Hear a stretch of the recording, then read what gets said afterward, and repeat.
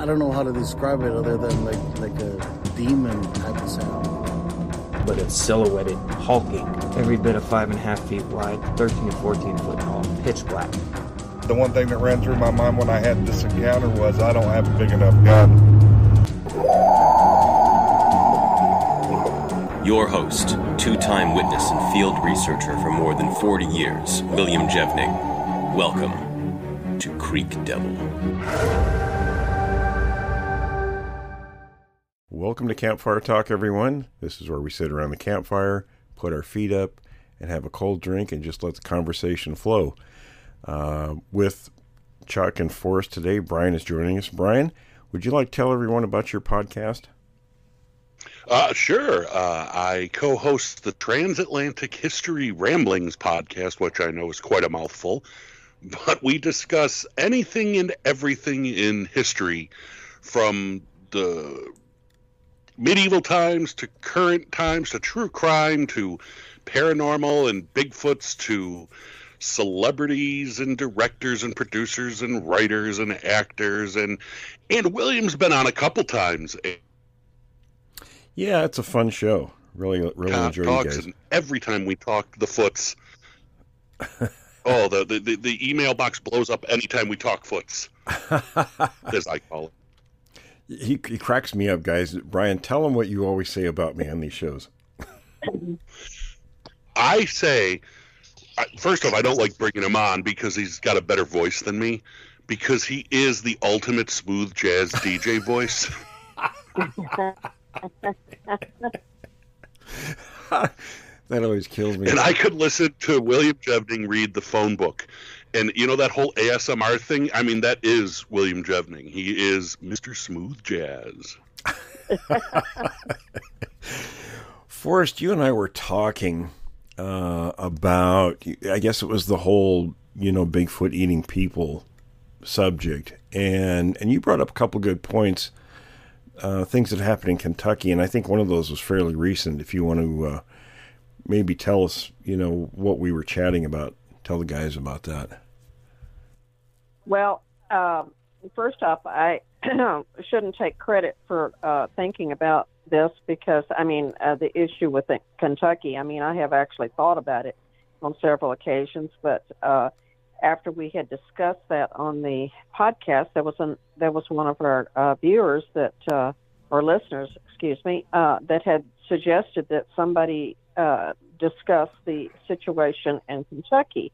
Now, I believe, if I remember correctly, and I probably should have looked all this up, but the one first situation I'm going to, the most recent, I should say, happened. It was involving too many horses, and I think the other horse was a regular-sized horse. A gentleman went out, went to bed, fed them, went to bed. They were absolutely fine. When he got up the next morning, their throats were ripped out, and all three of them were deceased. Well, of course, he called the sheriff's department, and he got a variety of people out there, including Parks and Wildlife and some other people that I don't think he ever knew who they were, but everybody involved was asking questions about what had transpired, and it was evident that it was not, they didn't have their throats slit by a knife, so a human hadn't done it, and he couldn't have imagined why anybody, he didn't have any enemies, why anybody would have just gone out there and done that to his animals. Well, come to find out, after they got to doing a little investigation and asking around, there had been two dogs that I guess not too far away from this location, just houses down in this little small community, that had been killed as well overnight in much the same manner as the horses had. So wait a minute. Now, I got stopped early on now this is on private property, right? Yes. So your animals are killed. Why in the world would Parks and Recreation come out to a situation like that? I mean, that's kind of outside of their. About that too. Yeah, that's kind of outside of their area of responsibility. Well, I kind of thought that too, and I didn't know, and I don't think there was ever really a valid explanation given. And I mean, if somebody out there in the audience knows what exactly transpired while they were called in, I do know that somebody had said, "Oh, that must be a big cat. A big cat did it." Well, first off, big cats, yeah, they'll kill and they go for the throat, but they go for a suffocating bite. And they don't rip the throats out, and they suffocate the prey, bring them down, and they start feeding on them. They don't joy kill. Now, canines do joy kill. We all know that. Dogs will go through and decimate herds of sheep and goats and even small livestock, such as calves. But big cats don't do that. So that kind of got thrown out real quick. And I thought that was kind of strange, too. So if somebody out there knows why the Parks and Wildlife people got called in, but here's the high strangeness of it. The sheriff actually said maybe it was a Bigfoot. Now, why would the sheriff? I'm thinking there had to have been something else, some kind of evidence that would have led a law enforcement official to have stuck his neck out and said such as that. Yeah, I was going to say that's kind of going out on a limb there professionally to make a comment like that. That is your first assumption. Yeah. That makes me wonder if maybe he called the sheriff first and the sheriff sent Parks and Recreations thinking that, hey, this was something outside. It was the Bigfoots. Yeah, I don't. The owner of the animals didn't call Parks and Wildlife. It's my understanding. I read about this a long time. It's been about a year and a half ago that this happened, and I think that as far as I know, the owner just had called the sheriff because he just didn't know what to make of the situation. They were quite upset over these horses, and I mean, I would be too. I mean, I own horses, and I would be very upset. I get distraught even when my horses die of old age. But, to go out and find 3 of them dead with their throats ripped out, I mean, that's quite disturbing. My question is, were they just rip the throats out? They didn't eat them or drag them or just... No, so it was just like they were being a jerk. Yeah. Wow. That's why I said that, when the Parks and Wildlife said that, maybe it was a big cat or something like that. Well, then they go back to the thing, well, wait a minute, y'all are always saying that there's no such thing as cougars in Kentucky, so how could this have been a big cat? Well, big cats don't kill like that. They just don't do that. I mean, they go in, they make a kill, they make a suffocating kill, and they strangle them, they suffocate them, and take them down, and then they're going to either drag them off and eat them, or they're going to consume them right there. They're not going to just go around and thrill kill 3 horses and then go down the road and kill a couple of dogs. So it didn't make any sense whatsoever. Chuck, you ever hear of anything like that?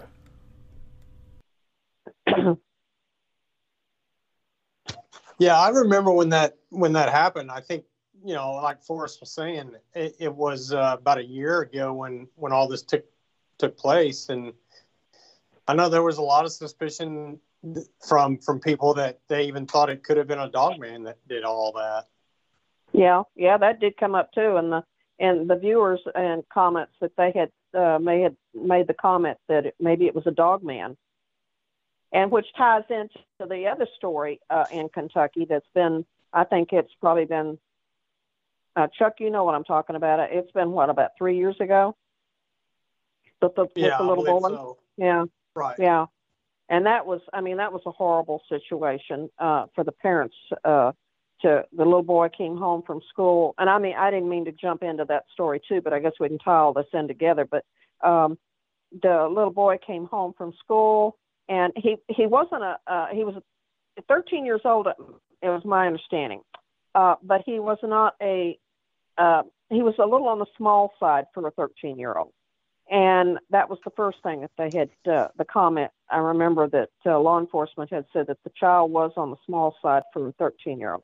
But he came home from school, and where they ended up finding the little boy, when the parents came home, they couldn't find him. And they ended up calling out search and rescue, and they had a big search team out there looking for him. And this house had a fenced-in backyard, and then right behind it, I guess the way I understood it, and I've never seen pictures of the place, but the way they described it and I understood it, they had a large hill, and it was rather steep, kind of like a cliff-like hill right behind their property that came right up to their fence line. And where they found this child was up on this, the side of this cliff, and he'd been killed. I mean, horribly mangled and fed on. And the thing about it is, I mean, you know that you can look at bite marks and tell pretty much what possibly could have killed them. I mean, bears have distinctive teeth marks, and so do big cats, and so do wolves. Well, you know, again, we go back to the thing. Nobody, as somebody suggested it was a big cat, then that got discounted because they didn't find anything. And the other thing is, too, you know damn well that they had, if anything like that fed on that child, that saliva, they could have retrieved DNA. Not anything was ever said about what they had found or whether there had been testing done for DNA. And they even had law enforcement at one point in time, and this got hushed up real quick. Somebody said that it appeared that whoever it was came in the house and got him and drug him out. Now, that puts a whole new spin on the thing. So, you know, did it get in the backyard? Did it chase him in the house and catch him before he actually got got into the house and got the door closed? I don't know, because that whole little story got squashed real quick. And then again, somebody in law enforcement there that was never identified was saying maybe it was a Bigfoot, maybe it was a dog man. I mean, if I was the mother of that child, I'd want to know real quick what had killed my child. Yeah, it almost makes you wonder if somebody quieted that situation down, because a parent normally would raise a lot of hell. Well, I don't think there's any question as to that's probably exactly what happened. I mean, it seems like when these peculiar things happen, that they just, if they don't have a ready explanation immediately, then it all gets swept under the rug, or we get some, let's blame it on this or let's blame it on that, and nobody ever actually gets a definitive answer out of the whole subject. You know, when you look at like missing people cases, there seems to be kind of a commonality among all of those situations, not in terms of how they disappear or those details, but the responses and how they're handled afterwards. And the common one, and I understand this, you know, with law enforcement agencies, is they have limited resources, but usually it's the same thing over and over and over and over again. You know, limited resources, limited information, limited funding, so that, you know, the net result is there's nothing really done about missing people. Yeah. Well, you know, also, I'm sorry, go ahead. No, I was just going to concur with that, because I know we've had a couple of cases where people have come up missing, and then 3 or 4 years later they find pieces or parts of a body, and nothing is ever. I mean, and I can think of an incident where a young girl out in East Texas disappeared under very mysterious circumstances, where you have the typical situation where she was running and she was on the phone. It almost reminded me of Colin Finnerty. Was on the phone and she was calling and saying that somebody was chasing her, and you know, they recently all they found of her here just this year was or not in 23 but 2022 was her skull. And of course there's no answer as to I never heard a thing as to how she died, and who knows if we'll ever know how she died. But I mean, she was on the phone with both law enforcement and with her mother, and she left her vehicle. You always hear about these strange things about people getting out of their vehicle and running. I mean, like, why in the world would you do that unless you had some sort of a presence there at the car that would force you to do such? Right. And it's interesting that, and granted, the majority of missing people are people who just decide themselves to go off the grid or for whatever reason, right? But there are these strange ones. And we were in Oregon this past summer doing some field work. And one of the things you notice about the particular area we were at is there's a large, an inordinately large number of missing people in that area. And again, granted, some people just go off the grid, but there are strange ones. And one of the strange ones at that particular time, I think it happened a week or two before we went there, there was a local gentleman who was with his vehicle at the end of his driveway. No enemies, anything like that.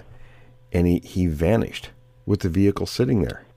No explanation. And, what do you see about these things? Well, there's, posters put up around the community, to call law enforcement if they have any information. And that's as far as they ever go. Those things just kind of go away.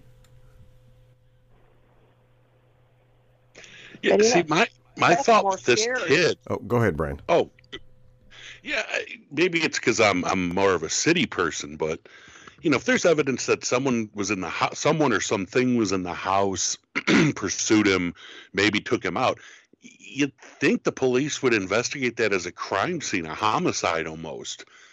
And then the damage to the body could be as a result of, animals attacking after the body was disposed of. But, that would be my first go-to in law enforcement. If there's evidence someone or something was in the house, then the kid was found up on the cliff dead, I would think crime scene more than anything. Well, you would think that. See, he was actually found that evening. It wasn't like he was found 2 or 3 days later. He was actually found that evening. So whatever had gotten him, just in those few hours, had time to mangle him and maim him and then feed on him. And that right there is pretty damn scary. And I know people would ask the question, would a Sasquatch do that? Well, let me give you an example. When we were investigating the whole Yacolt, Washington thing back in 1989, there were incidents that happened in those areas that were kind of similar. I mean, the one creature that was seen had come back many, many times. And so did others of that group. But this one particular evening, they had the family had a 15-year-old daughter, and she had a friend come over to spend the evening. The rest of the family had gone into Vancouver to see a movie. So they were home alone, and they decided to go out and see the horse, because they had a horse. Now, these were, city people from Wisconsin, and they bought 13 acres and moved to this part of Washington State. And the 16-year-old boy, Nick, had the first encounter just I want to say a couple, 2-3 weeks before this happened. But they went out to the barn, which wasn't that far from the house. They had a big light out there, one of these outdoor like corral lights. And they went into the shed to get some grain for the horse. Well, the horse wasn't anywhere to be seen, and they thought they heard it coming from the darkness. And what approached the light was not a horse, it was this creature. And the girls, of course, dropped the can, run like heck for the house, screaming. It followed them.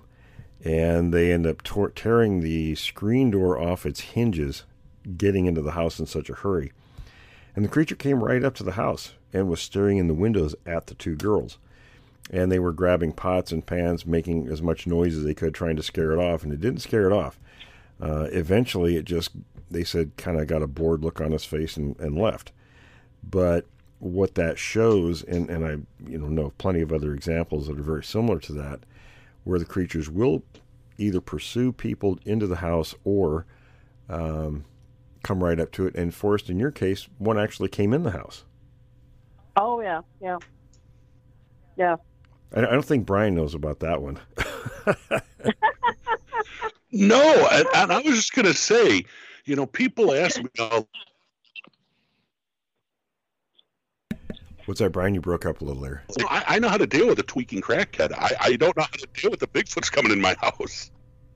Well, trust me, I wasn't real, I did not see it. So my assumption was that it was a Bigfoot because of the lingering smell and then what had happened to me. I got hit in the head with a can of beans, if you can imagine.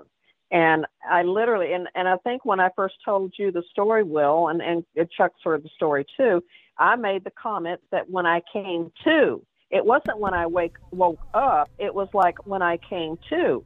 And of course, a lot of, I'd had people ask me, well, why didn't you wake up? Wouldn't you have heard it, when it pushed the door in and everything? Because there was evidence later that I saw on my front door, because when I sat up and after I wiped my hand across my forehead, and I had just enough light coming through the window from the pole light outside that I could see something dark on my hand.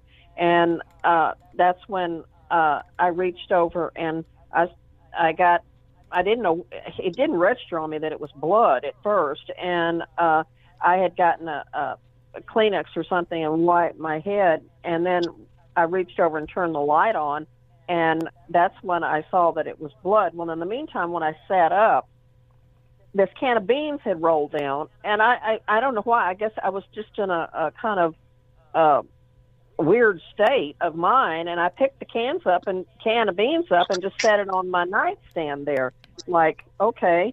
And I should have questioned what the heck was a can of beans doing on my pillow next to my head. But anyway, I didn't think of it, and I didn't even realize it until the next morning when I picked up the can of beans and saw the blood on the can of beans. I was like, I put two and two together. Well, I used to go to bed. This was when I was in my cabin, and I'd already had a previous situation of 2 or 3 months previous when one had actually come up to the window and was messing with my air conditioner.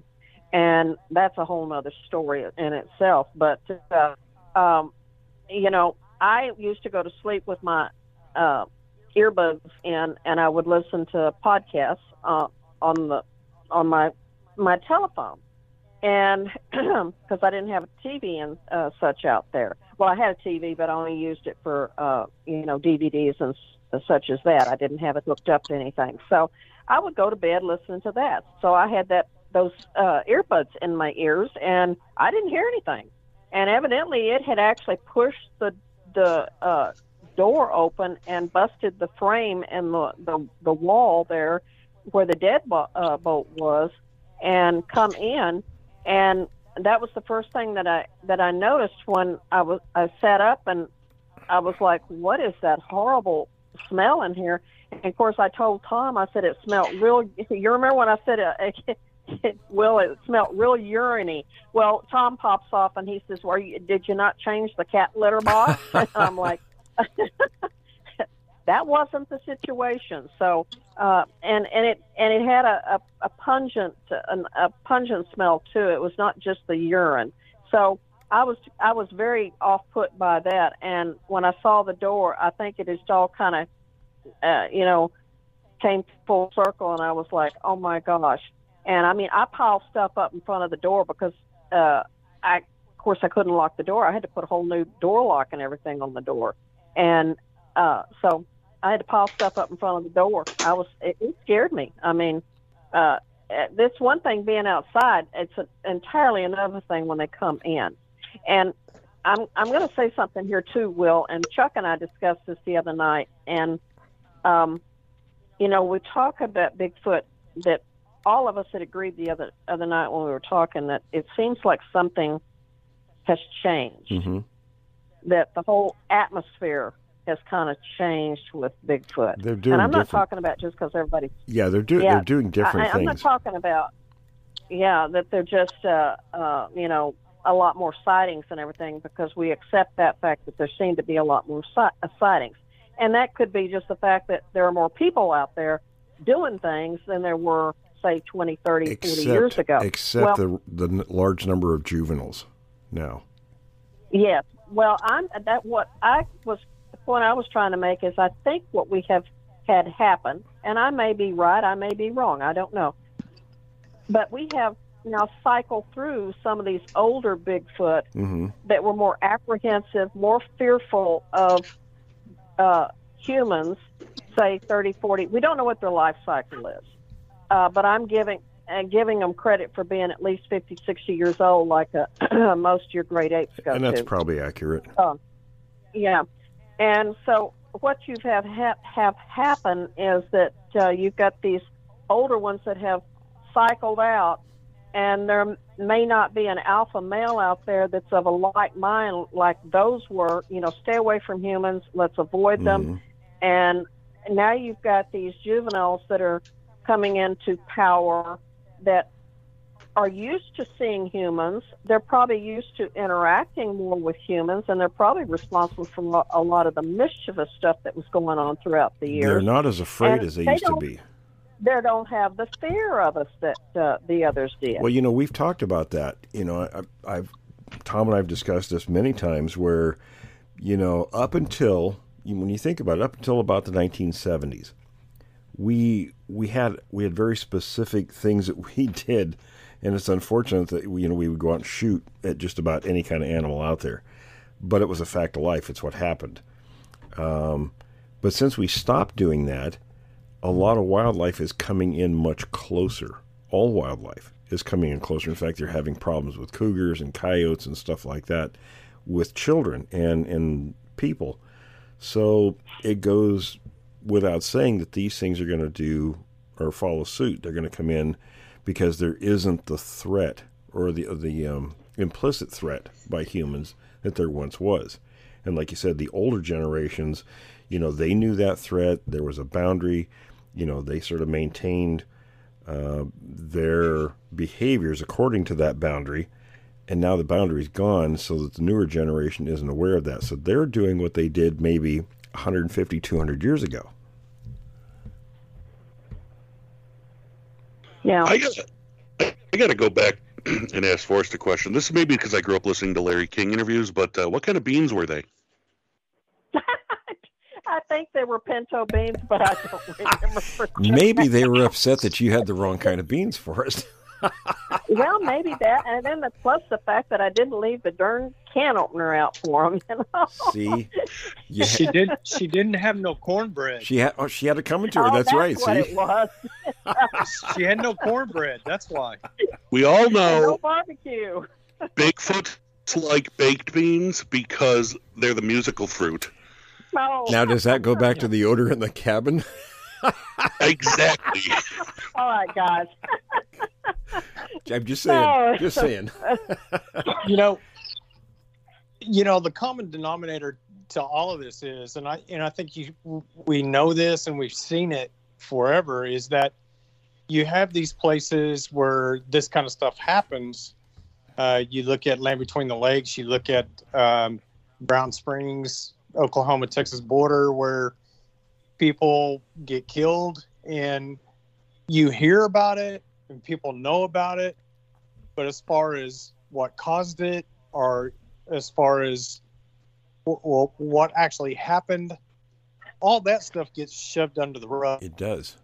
And I don't know why they won't come out with, well, this is what happened, this is where it happened, this is how it happened.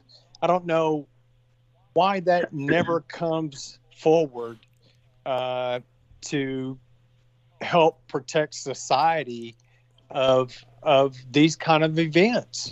Chuck, I was looking for people, and because we were all kind of working on this, looking for family members of someone who went missing, especially under strange circumstances, that might postulate to us that, they think that it's possible that a Sasquatch did this. And it's been absolutely silent. I've run ads all up and down the West Coast. I've contacted and had very good interactions with people who run missing people organizations. They've talked around nothing. But I was also told through one of my sources that, when they know when those situations happen, they go in to those family members and make the situation so that they do not talk at all about it. And I have to wonder, because it's so, you would think if somebody out there, out of all the people that have disappeared, somebody might think, oh, yeah, it's possible Bigfoot did it. I mean, regardless of what their outlook is, they may think, yeah, it's possible. But no one has come forward at all. Well, I know in the tribal complex here in this area, I've been out there and talked to them for many, many times, and they used to show me pictures, old photographs of the schools, and that had kids on these pictures, and they would point to one of the kids. Well, this kid disappeared. Well, this kid disappeared, and supposedly, I mean, they had hundreds of accounts of women and children that disappeared, and you can't get them to talk about that stuff. When I wrote my book, Haunted Valley, now the name Yaakhold is a Native American word, and it means haunted valley. And around, I can't remember the exact year offhand, it was around 1900. One of the stories goes in that area that there was a group of children out picking berries and they all vanished. And the implication was it was one of these creatures or more that took all those kids.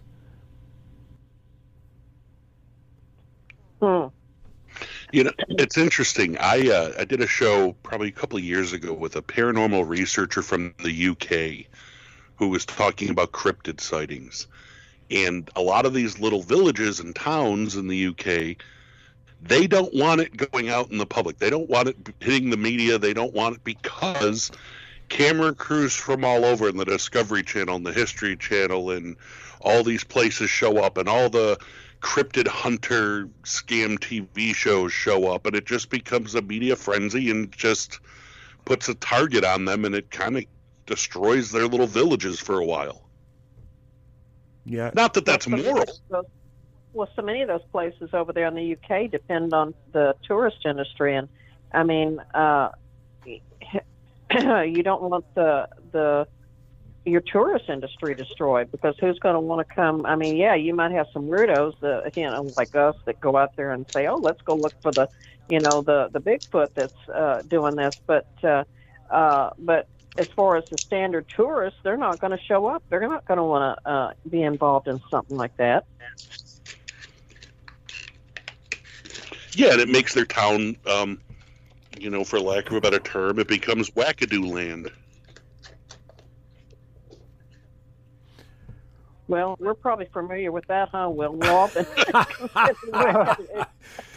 Oh, yeah, that's for sure. That, and I'm really glad on Facebook there's a group out there. Darren Lee, he, as the admin, created the page, and it's called Bigfoot Hoaxers 2.0. And they sort of, and it's good if you go on there and look, they do a good job of really kind of highlighting some of the scams out there. And I can't disagree with anything they put up there so far. Because too many people in this business they've tried to get away with nonsense. And it's something Tom and I were talking about just before, and Tom's was going to be with us today, but he's got stuff he's doing, so when he's able to, he'll rejoin us, but he's been really busy. But we were talking about how there needs to be like a lot more of those pages. People don't want to talk about things that happen to them or happen to family members. Oftentimes, something will happen, and I get this so many times from witnesses who contact me. They went online and they looked through all the people on the topic, and there's so much junk out there, and a lot of times people fall victim to those individuals, but they're reticent to talk about what happened to them because of all this stuff. They think that everybody in the subject are nuts. And so it creates this image, and then it bleeds over to communities, and where there's such a bad taste in people's mouths, they don't want to hear the word Bigfoot. Well, I cite that example of the conversation that you had with my daughter 2 weeks ago. I mean, when I was actually on the phone with Tom when she had called me, and I had, had kind of discounted it, although I'll call her back later. Well, then probably 15, 20 minutes later, she calls me again. Well, she'd actually sent me a text, and I hadn't even noticed the text. Well, until she called the second time, and that's when I told Tom he better hold on. Maybe something was wrong. I needed to get a hold of her, you know. And that's when I just happened to glance at the text, and she says, "Well, Mom, I always thought you were kind of crazy about this Bigfoot thing, but, well, not really crazy." And then I see in the next question, she's sending me these pictures, and she says, "Is this Bigfoot in big bold print?" She had tracks in her yard.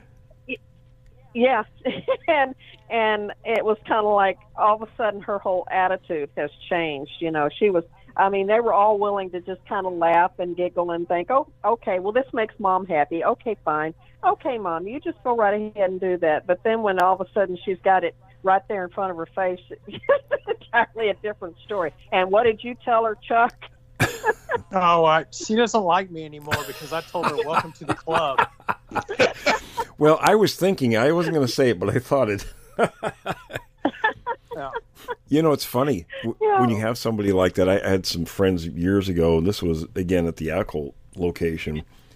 Two of my good friends, Don and Carol were their names.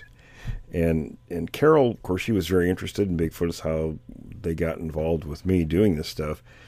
And Don was her other half, and he didn't believe in the subject at all. But he was, he was a good sport. He helped out, pitched in, did everything. But he didn't. And only once in a great while he'd say, "Well, I don't really believe in any of this," until I went out there one evening. And what had happened was that usually we wouldn't be on the Goldhammer property. We'd be out on the road or somewhere close by and just monitoring what's going on in the area. So they got out there a couple hours before I did one day. And when I got there, Don come over to me, and he's an architect, very professional guy. And he looked at me and he says, "Will," he says, "Carol and I were sitting in the car just talking. She reached in the back to grab us a couple of sandwiches out of the cooler, and while she was turned around, this thing come walking out across the road in front of our car." He says, "I didn't believe it, but there it was." He says, "I got involved in this because of Carol. I thought I would never see anything." He says, "But boy, was I wrong." I said, "Well, welcome to the club." Yeah, exactly. What else do you say, though, guys? I mean, it's like, welcome to the club. If you've seen one, well, Here you are.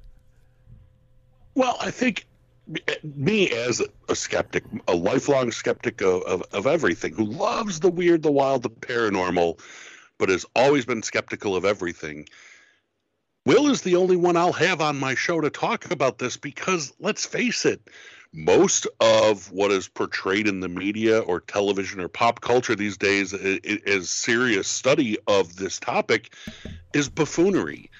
It's comical, and it's easy to mock and make fun of and ridicule. And there's very few people, in my opinion, and I'm not just saying this because I'm on the show, but as credible as Will. And he hates the buffoons as much as I do. Well, I had a friend that used to write for a publication called Skeptical Inquirer. Mike Dennett was his name, and I'm really sad that Mike's gone now because he had a really sharp mind.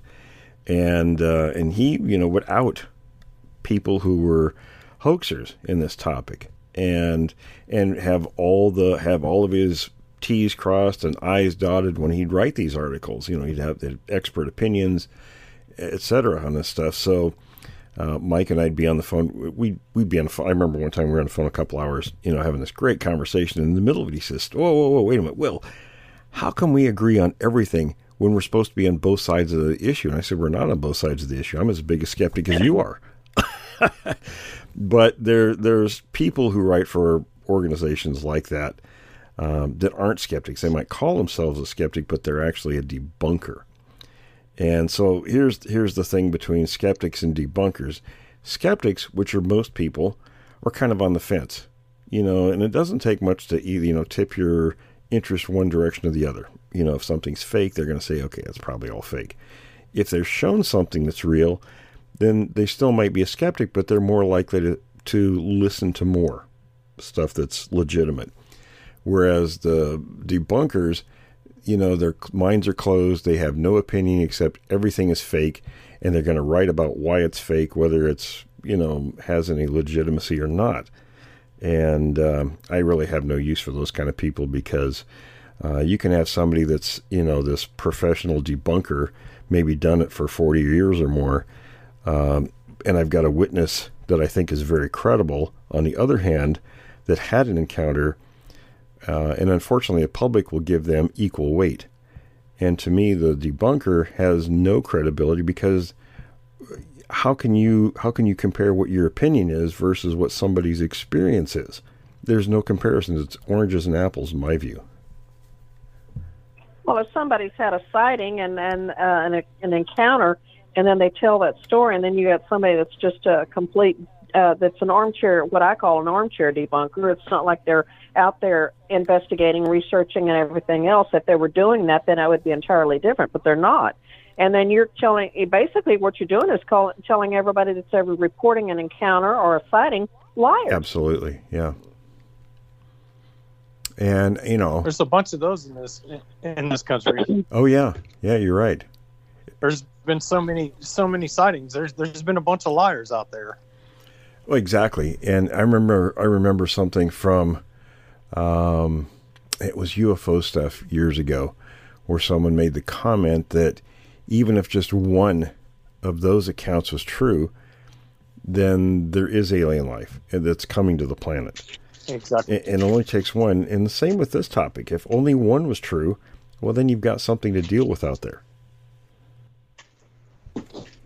And it's something's out there. I can't say that it's Bigfoot or Sasquatch. I can't say that it's a species of mountain gorilla that we've undiscovered, or not discovered yet, not undiscovered, but that we just haven't found. But there's definitely something. I don't know what it is, so I can't debunk everything.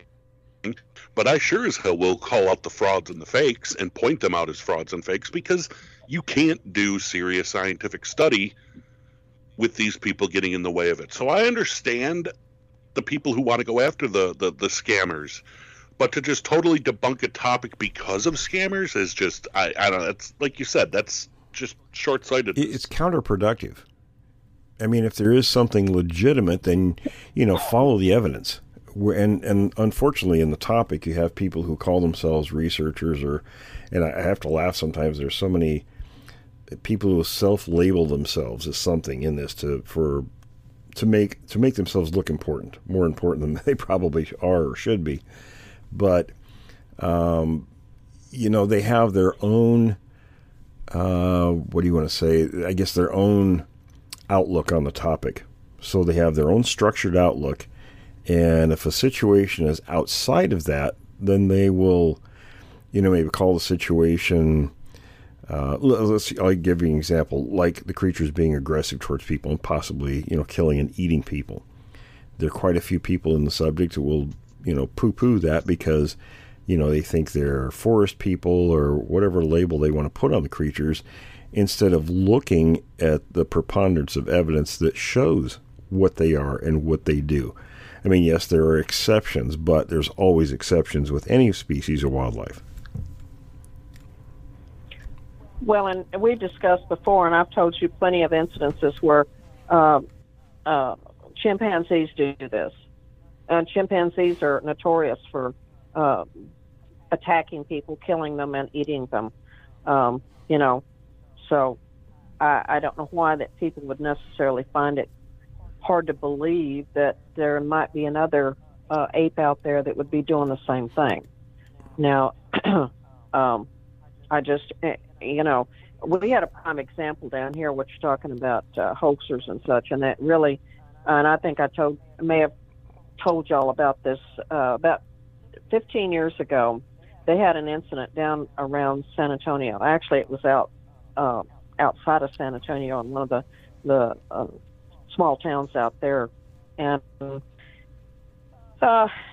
people were calling in to 911 and saying that this thing was, it had actually stopped traffic on one of the major roads out there and was dragging a deer carcass across the road. And now you've got multiple people saying, okay, we're seeing this thing. You know, it's not a man in a ghillie suit. It's not a man in a monkey suit grabbing a deer carcass and dragging it off. Well, a little while later, you have somebody that calls in. They were actually camping out on somebody's. There's big ranches out there, okay? And you can have people, as well I know, camping on your property, and you don't even know they're there. And that's what these people were doing. Now, it was a homeless couple, and they had set themselves up a tent and were living out there on this property, but they did have a cell phone, and they called in to 911 reporting that this thing was, you know, lurking around their camp, and this all happened in the same night now, mind you. So what happens? You know, all these reports go in, and the 911 operator, you know, they get out there and they finally get some police out there, and they're wanting them to come out. And this couple were absolutely terrified. We're not going out there to get you pictures and this, that, and the other. You know, that always amazes me how law enforcement, like, would you please get us a picture and send it to us, you know, and would you go it's almost like they're asking somebody else to do the investigation for them. They don't want to get involved. Well, anyway, then who shows up about a month later? Well, our lovely guy named Dyer. And he proceeds to make a film and do all this other stuff, and he hoaxed all this stuff.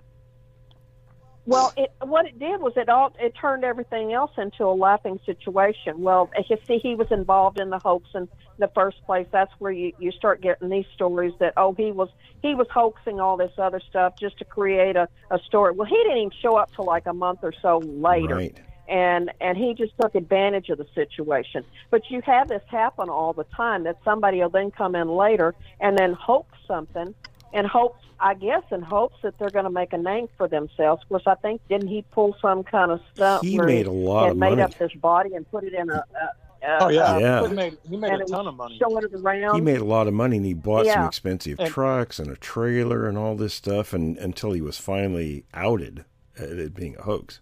Yeah. Well, not only did he do that in Texas, but he also went. He went to Georgia and did the same thing there. He was part. I think that was where he finally. Go ahead. I was going to say, Chuck, wasn't he part of that Georgia freezer hoax thing that Biscardi and some of those guys were involved in? Yeah, he was. Uh-huh. Yes.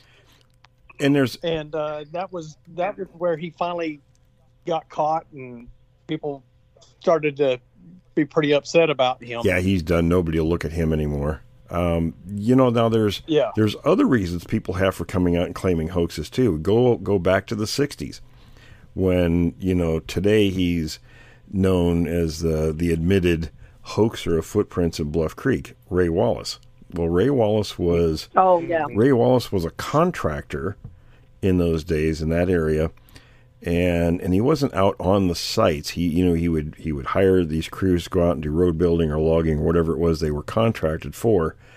And when the tracks started being found in that area, when Bob Titmus was in there doing his work before, all these other people come in, I think Green and DeHinden were involved somewhat too. But and I remember the story. Rene DeHinden himself told me this.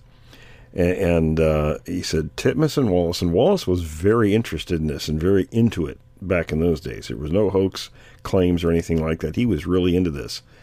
Titmus and Wallace were doing a volumetric test on some scat, and it came out to equal that would have come from a 1,200-pound horse. So it was a very large animal, and I've seen scat in that area. It's not bear scat, absolutely not. Just the sheer volume and size. To this day. But Rene come up and made, just a flippant comment. He was a young guy, and he was kind of ticked that Titmus had been put in charge of the Pacific Northwest expedition instead of him. But he was only 26 years old, so he was the youngest guy in the group. And I think, Tom Slick put Titmus in charge because he'd been there more, and he was an older guy, a little more level-headed. So Rene walked up and made the sarcastic remark that, that's horse crap. Wasn't exactly the word he used, but and he made a big joke about it. So nobody looked at scat anymore. And then it was after that once, guys like DeHenden and Green and Titmus and all those guys who were really the ones getting the attention for doing the work there, that Wallace decided he was going to be, he'd come out and say, well, I hoaxed everything. But when you look at all of his carved wooden feet, not one of them match any of the footprints that were found during that decade in that area. So it was more sour grapes, I think, on his part to come out and make that claim to try to take attention away from those people who were actually doing the work.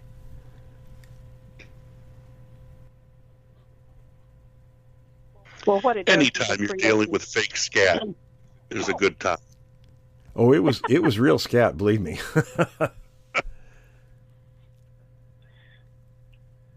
Go ahead, Forrest. I'm sorry. Oh, no, I was just going to say, when you have somebody like that comes out and does stuff like what Dyer did and what Wallace did, that you have what it does is it discounts everything else that was real, and people start looking at everything as being it was just all part of a great big hoax.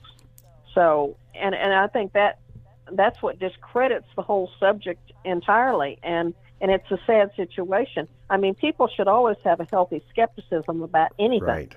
But a healthy skepticism and then being a hoaxer is an entirely different situation. It is. If you follow the evidence, it'll lead you to whatever logical conclusion you end up at. We've had people like Bill Munns on the show. Bill Munns, worked in Hollywood for many years. He was a suit maker, for movies. Like he made the suit for Swamp Thing for that movie. And he did some work with the Patterson film because, there are people, what's the guy's name, who claimed he was wearing the suit in the film. But Bill had a good perspective, an interesting perspective. He said he thinks, that Patterson was going to make some kind of a documentary film and they were going to do reenactments. So, I don't know, I can't think of the guy's name, who claims he was in the suit in the film.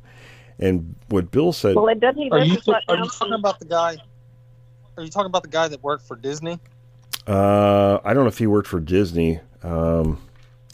He says he knew Patterson and Gilman, and they went, and had him, wear the suit, and there's a picture of him wearing a suit. Well, he's not even that tall. No, well, here's the thing that Bill said before. And he lives right down the road from Bob Gimlin. Right. Well, here's the deal. Bill thinks that, Patterson may have shot some footage with this guy in the suit, whatever suit they had, and then he went and actually got the real thing. So the guy wearing the suit would look at the film of the real creature and think that was himself because he never saw himself in a suit doing anything out there on camera. And I thought, that's a very interesting perspective, because if you had never seen your film footage and you saw that, you might think that was you when it really wasn't.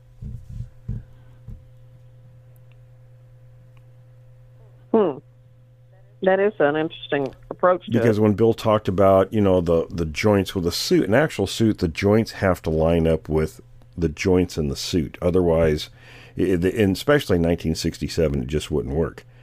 And when you look at what's on that film, when they did measurements and things, the arms and legs and everything are different than what a human's would be. So the joints wouldn't line up.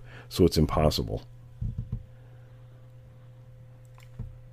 We did a 2-part series on the show with Bill Munns. I can't remember the episodes, but if anybody listening, if they go on my YouTube page, William Jevning, you can scroll down through the videos and find parts 1 and 2 with Bill Munns. It's very very insightful, the things that Bill had to say. Yeah, it's very interesting. Bob Hieronymus, you're correct. Yes. And I know from talking, from knowing guys like Green and DeHenden and Titmus and those guys, I knew all them guys personally. There weren't, and even to this day, there aren't that many roads bisecting that region.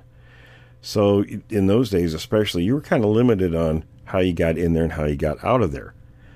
And a lot of the people who worked up there, because it was a long commute to go home, they would stay up there for extended time periods. and they would camp on the roads. So they would see anybody who was up there, and Patterson and Gimlin were there for 3 weeks. And all those people only said they only saw the two guys during that whole time period.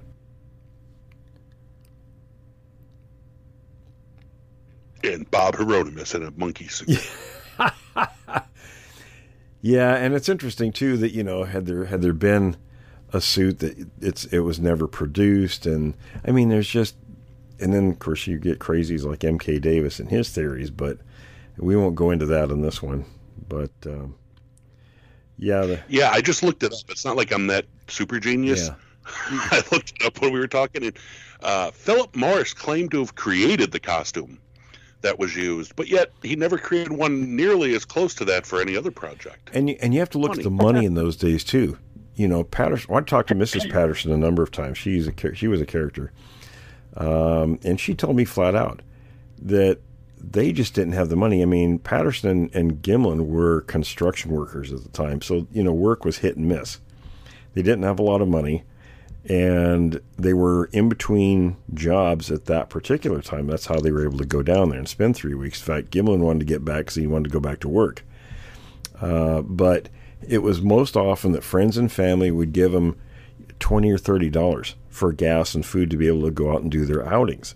And back in '67, that was plenty of money to do that. I mean, I remember, you know, as a kid going out with, you know, our family members who would, a friend of our family's who would take me camping and fishing a lot as a kid. And he would spend it tops. We'd go up to Mount Rainier for a few days and it would be $5 for food and whatever gas he needed. That was it. And I know people think, oh, $5, that's nothing. Well, back in 1967, you could do a lot of stuff with that amount of money. So, you know, wouldn't buy a gallon of gas now. Yeah. So, I mean, if they got $20 or $30, they'd take off to Mount St. Helens for a few days or a week. And in those days, they could do that. And that's what happened. So, but otherwise, you know, to make a suit like that would have been, I think, fairly expensive, even in those times. Yeah, because it was better than the, you know, award-winning costumes from the original Planet of the Apes film, which were groundbreaking at the time. And they were, but and that suit he made was that much better. Right. When you look at those, it's like nowadays you think, okay, that looks pretty hokey, right? And I'll tell you something I learned too. The reason that the apes in those movies wore clothing was because those suits had these big metal fasteners in the back. That's how the actors entered the suits, was from the rear. And they couldn't hide those fasteners well enough. I mean, you could try to put hair and things, but they would still show up occasionally. So they decided to put clothes on them. And when you look at the Patterson film holds up today. You see that looks like something real, and there aren't any fasteners.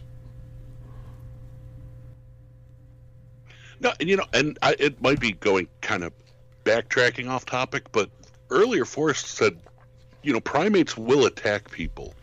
Chimps have been known to do it.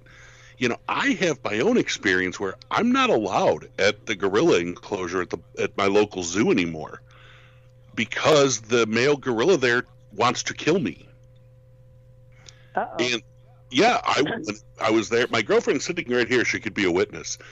We went there and we're in the gorilla enclosure, and he went nuts and he started beating his chest and attacking the glass and swinging his body at it and screeching at me.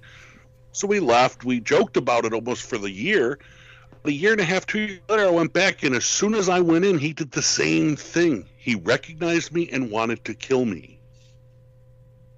What'd you do to him? Well, I'm 6'5". I'm a giant guy with, you know, big, curly, long hair.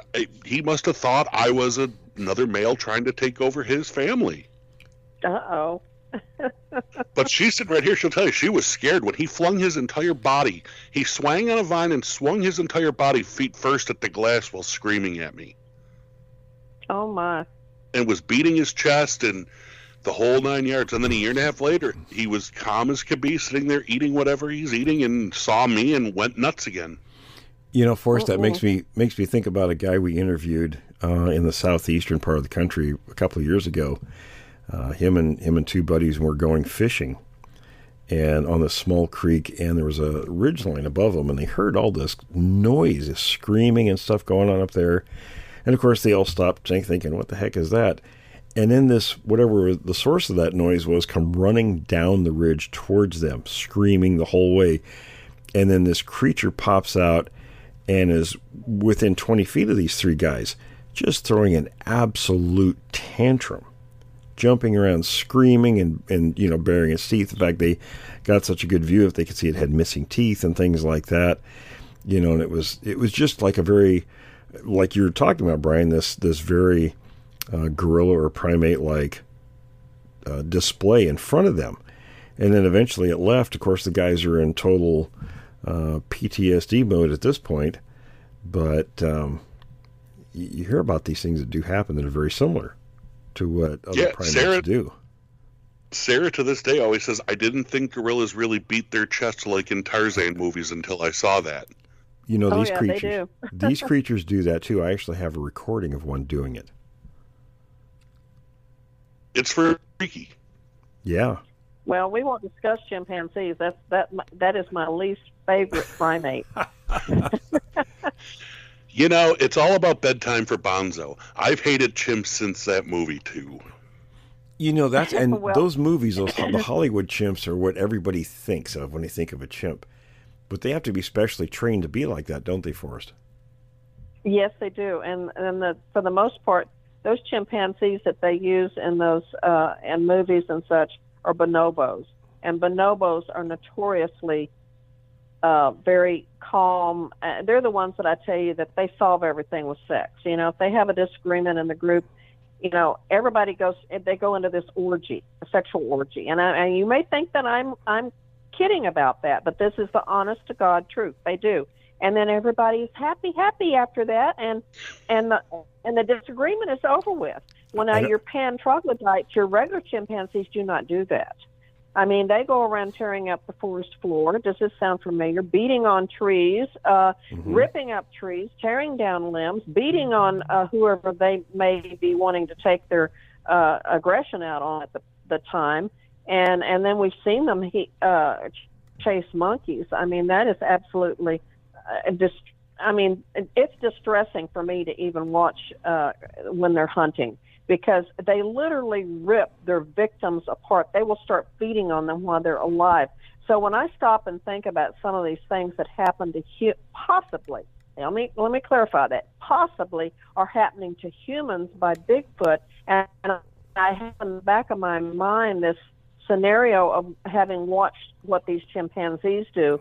I can't even imagine what would possibly be happening to a human being in the arms of a Bigfoot. I just wouldn't even want to imagine. It wouldn't last long. No, and don't even the trained, docile chimps, they can turn too. I mean, what was the story? Michael Jackson's chimp Bubbles just turned one day and attacked him and threw him down the stairs or something. The one that lived with him. Yes, I mean they have a very short fuse, and like I say, I got bit by a yearling chimpanzee. Way too long ago for me even to tell you, but I still have the scars on my bicep from that thing, and all because nobody bothered to tell the stupid college student that you shouldn't feed the lower order chimpanzees before you feed the alpha in the group. And even when you have yearlings and 2-year-olds together, there's always an alpha in the group, whether it be a male or a female, and you better be addressing them first and not the other guys. And me, I was just feeding whoever came up with I should have recognized the fact that these others were running up wanting the food, and they were watching the other one, and it didn't take that one real quick to realize that, oh no, this is not what's supposed to be going on, and a chomp. And I was out of there. I was like, I'm not working with these guys anymore. Give me somebody that's a little more docile. They're so cute when you dress them like people and have them ride a tricycle. Yeah. That's what I talk about when I talk about this kind of artificial construct that we have built around ourselves, and that's our view of the world. And it's kind of a disservice to ourselves that we have this false images of nature and the creatures in nature. It's how we get people calling the Sasquatch the forest people. If they knew the reality, they probably would never set foot in the forest again. Well, Harry and the Hendersons was a great movie. I watched it. I thought it was cute and everything else, but I don't think that that's what Sasquatch is. No, it wasn't quite what Renee was either. His character was the Frenchman in the movie. and Green was the little museum curator. Oh, yeah. No, I think in reality, Bigfoot, Harry would have eaten John Lithgow's face. Probably. It would not have been a pretty picture. It definitely would have had a higher rating. It cracked me up, too, that he hits it with the car and knocks it out. And I'm thinking, okay, well, how would you get it in the car, number one? But I actually have interviewed didn't they people. Load it on the top of the car? I think so, yeah. I knew a guy years ago, and we've talked about Buddy Fight. He was the former Hell's Angel / guitar player for Johnny Mathis. But a friend of his, and I knew who the guy was, owned a gas station / mechanic shop in that same area, that part of north of Yakult, a little place called Amboy. And he hit one of these things with his Jeep one night. It was foggy, and he hit the thing. It only knocked it down momentarily. It got up and ran off, but it totaled his Jeep. And we kind of chuckled about, what do you tell your insurance company for that situation? Well, he didn't. He towed it to his shop and rebuilt it himself. But apparently did quite a job on the Jeep, not so much with the Sasquatch. I have a question, if I might. If I may be so bold, because I'm not a regular researcher. I'd like to ask Forrest, as an anthropologist, have you seen any signs of cultural anthropology, like a system of living or a communal living of these creatures? Have you found any evidence that looks like a hierarchical society? Well, excuse me. I have to base what I would, my assumptions would be based on stories that people have told, because the two encounters that I've had, of course, my husband had an encounter in North Carolina, but I would have to base my feelings on the subject on what other people have told me. I don't see evidence of culture, like some people try to say that they're human. And oh my God, when I say that, then I know we'll get all sorts of comments. But and people can believe what they want to believe. I don't discount other people's beliefs. If they want to believe a certain way, that's fine. But I have the right to disagree with that. So I think that Bigfoot is a bipedal ape. That's what I think. And there's evidence through the history and fossilization that we did have bipedal apes in the past that didn't figure into human evolution. So I think we see enough through reports, people witnessing groups and stuff I've seen in my own field work, and I'm sure, Chuck, you have too, that indicates, they do have group structure. They have alphas and the sub individuals in the group, and then the juveniles are probably used as sentries. And we see lots of examples of that. So there is some group structure. And, there are communications, but as far as specific language, I don't think they have that, because then you're talking about something that would be uniform from one region to the next, like it is in human populations, and it isn't. They all make similar living. Yeah, they all make similar noises, but it's group specific things, like it would be among chimps. No, it's just like any primate. I mean, all monkey groups, they have sounds, and there's even universal sounds between all primates. That and I've said this before, like the calls that babies make, they make a fairly distinctive sound, even whether they're a gorilla, a chimpanzee, or a macaque, or whatever. All of them make this little, hoot hoot, and then a screech sound when they're calling for their mothers. And of course, it's going to vary the different sounds. Obviously, a gorilla is not going to make the same type of sound as a macaque would, because you've got the different size variations there. But there's a hierarchical structure within the groups. That, just like what you said with the alpha males and the betas, and I'm sure it's all primates have that. They all have a social structure. And but as far as culture, I mean, you're getting into an entirely different thing. So, and I don't even know if, like what we discussed with the fire pits, I don't even know if you really could refer to that as a cultural thing. Yeah, I don't think so. That's more like tool. It falls in the tool use category. Right. Okay, I can build a fire. I can use a stick to pull out termites or ants or whatever, But no, culture, I don't think so. So we're not going to find a Bigfoot burial ground with like cave paintings eventually. Not likely, no. Well, I don't know. Maybe we could, but I mean, I've never heard of anybody finding anything like that. Right. Burials are possible, but again, you're right. Finding it, that's a whole different matter. Well, guys, I think I discussed, excuse me, I'm sorry. Go ahead. I'm just going to interject this thing in there, too, that I think I said this once before. Now, we were talking about burials. When I've had horse mares deliver babies that were born dead, okay? I was told by a vet, I did not know this, in all the years that I have been with horses, I did not know this, but my vet told me, no, leave the baby in there at least for 24 hours with the mare so she can mourn and she can realize that baby's dead. And he said, you'll find that they'll do a very unique thing. And he didn't tell me what that unique thing was, but I figured it out real quick. They bury the baby. They cover the baby up.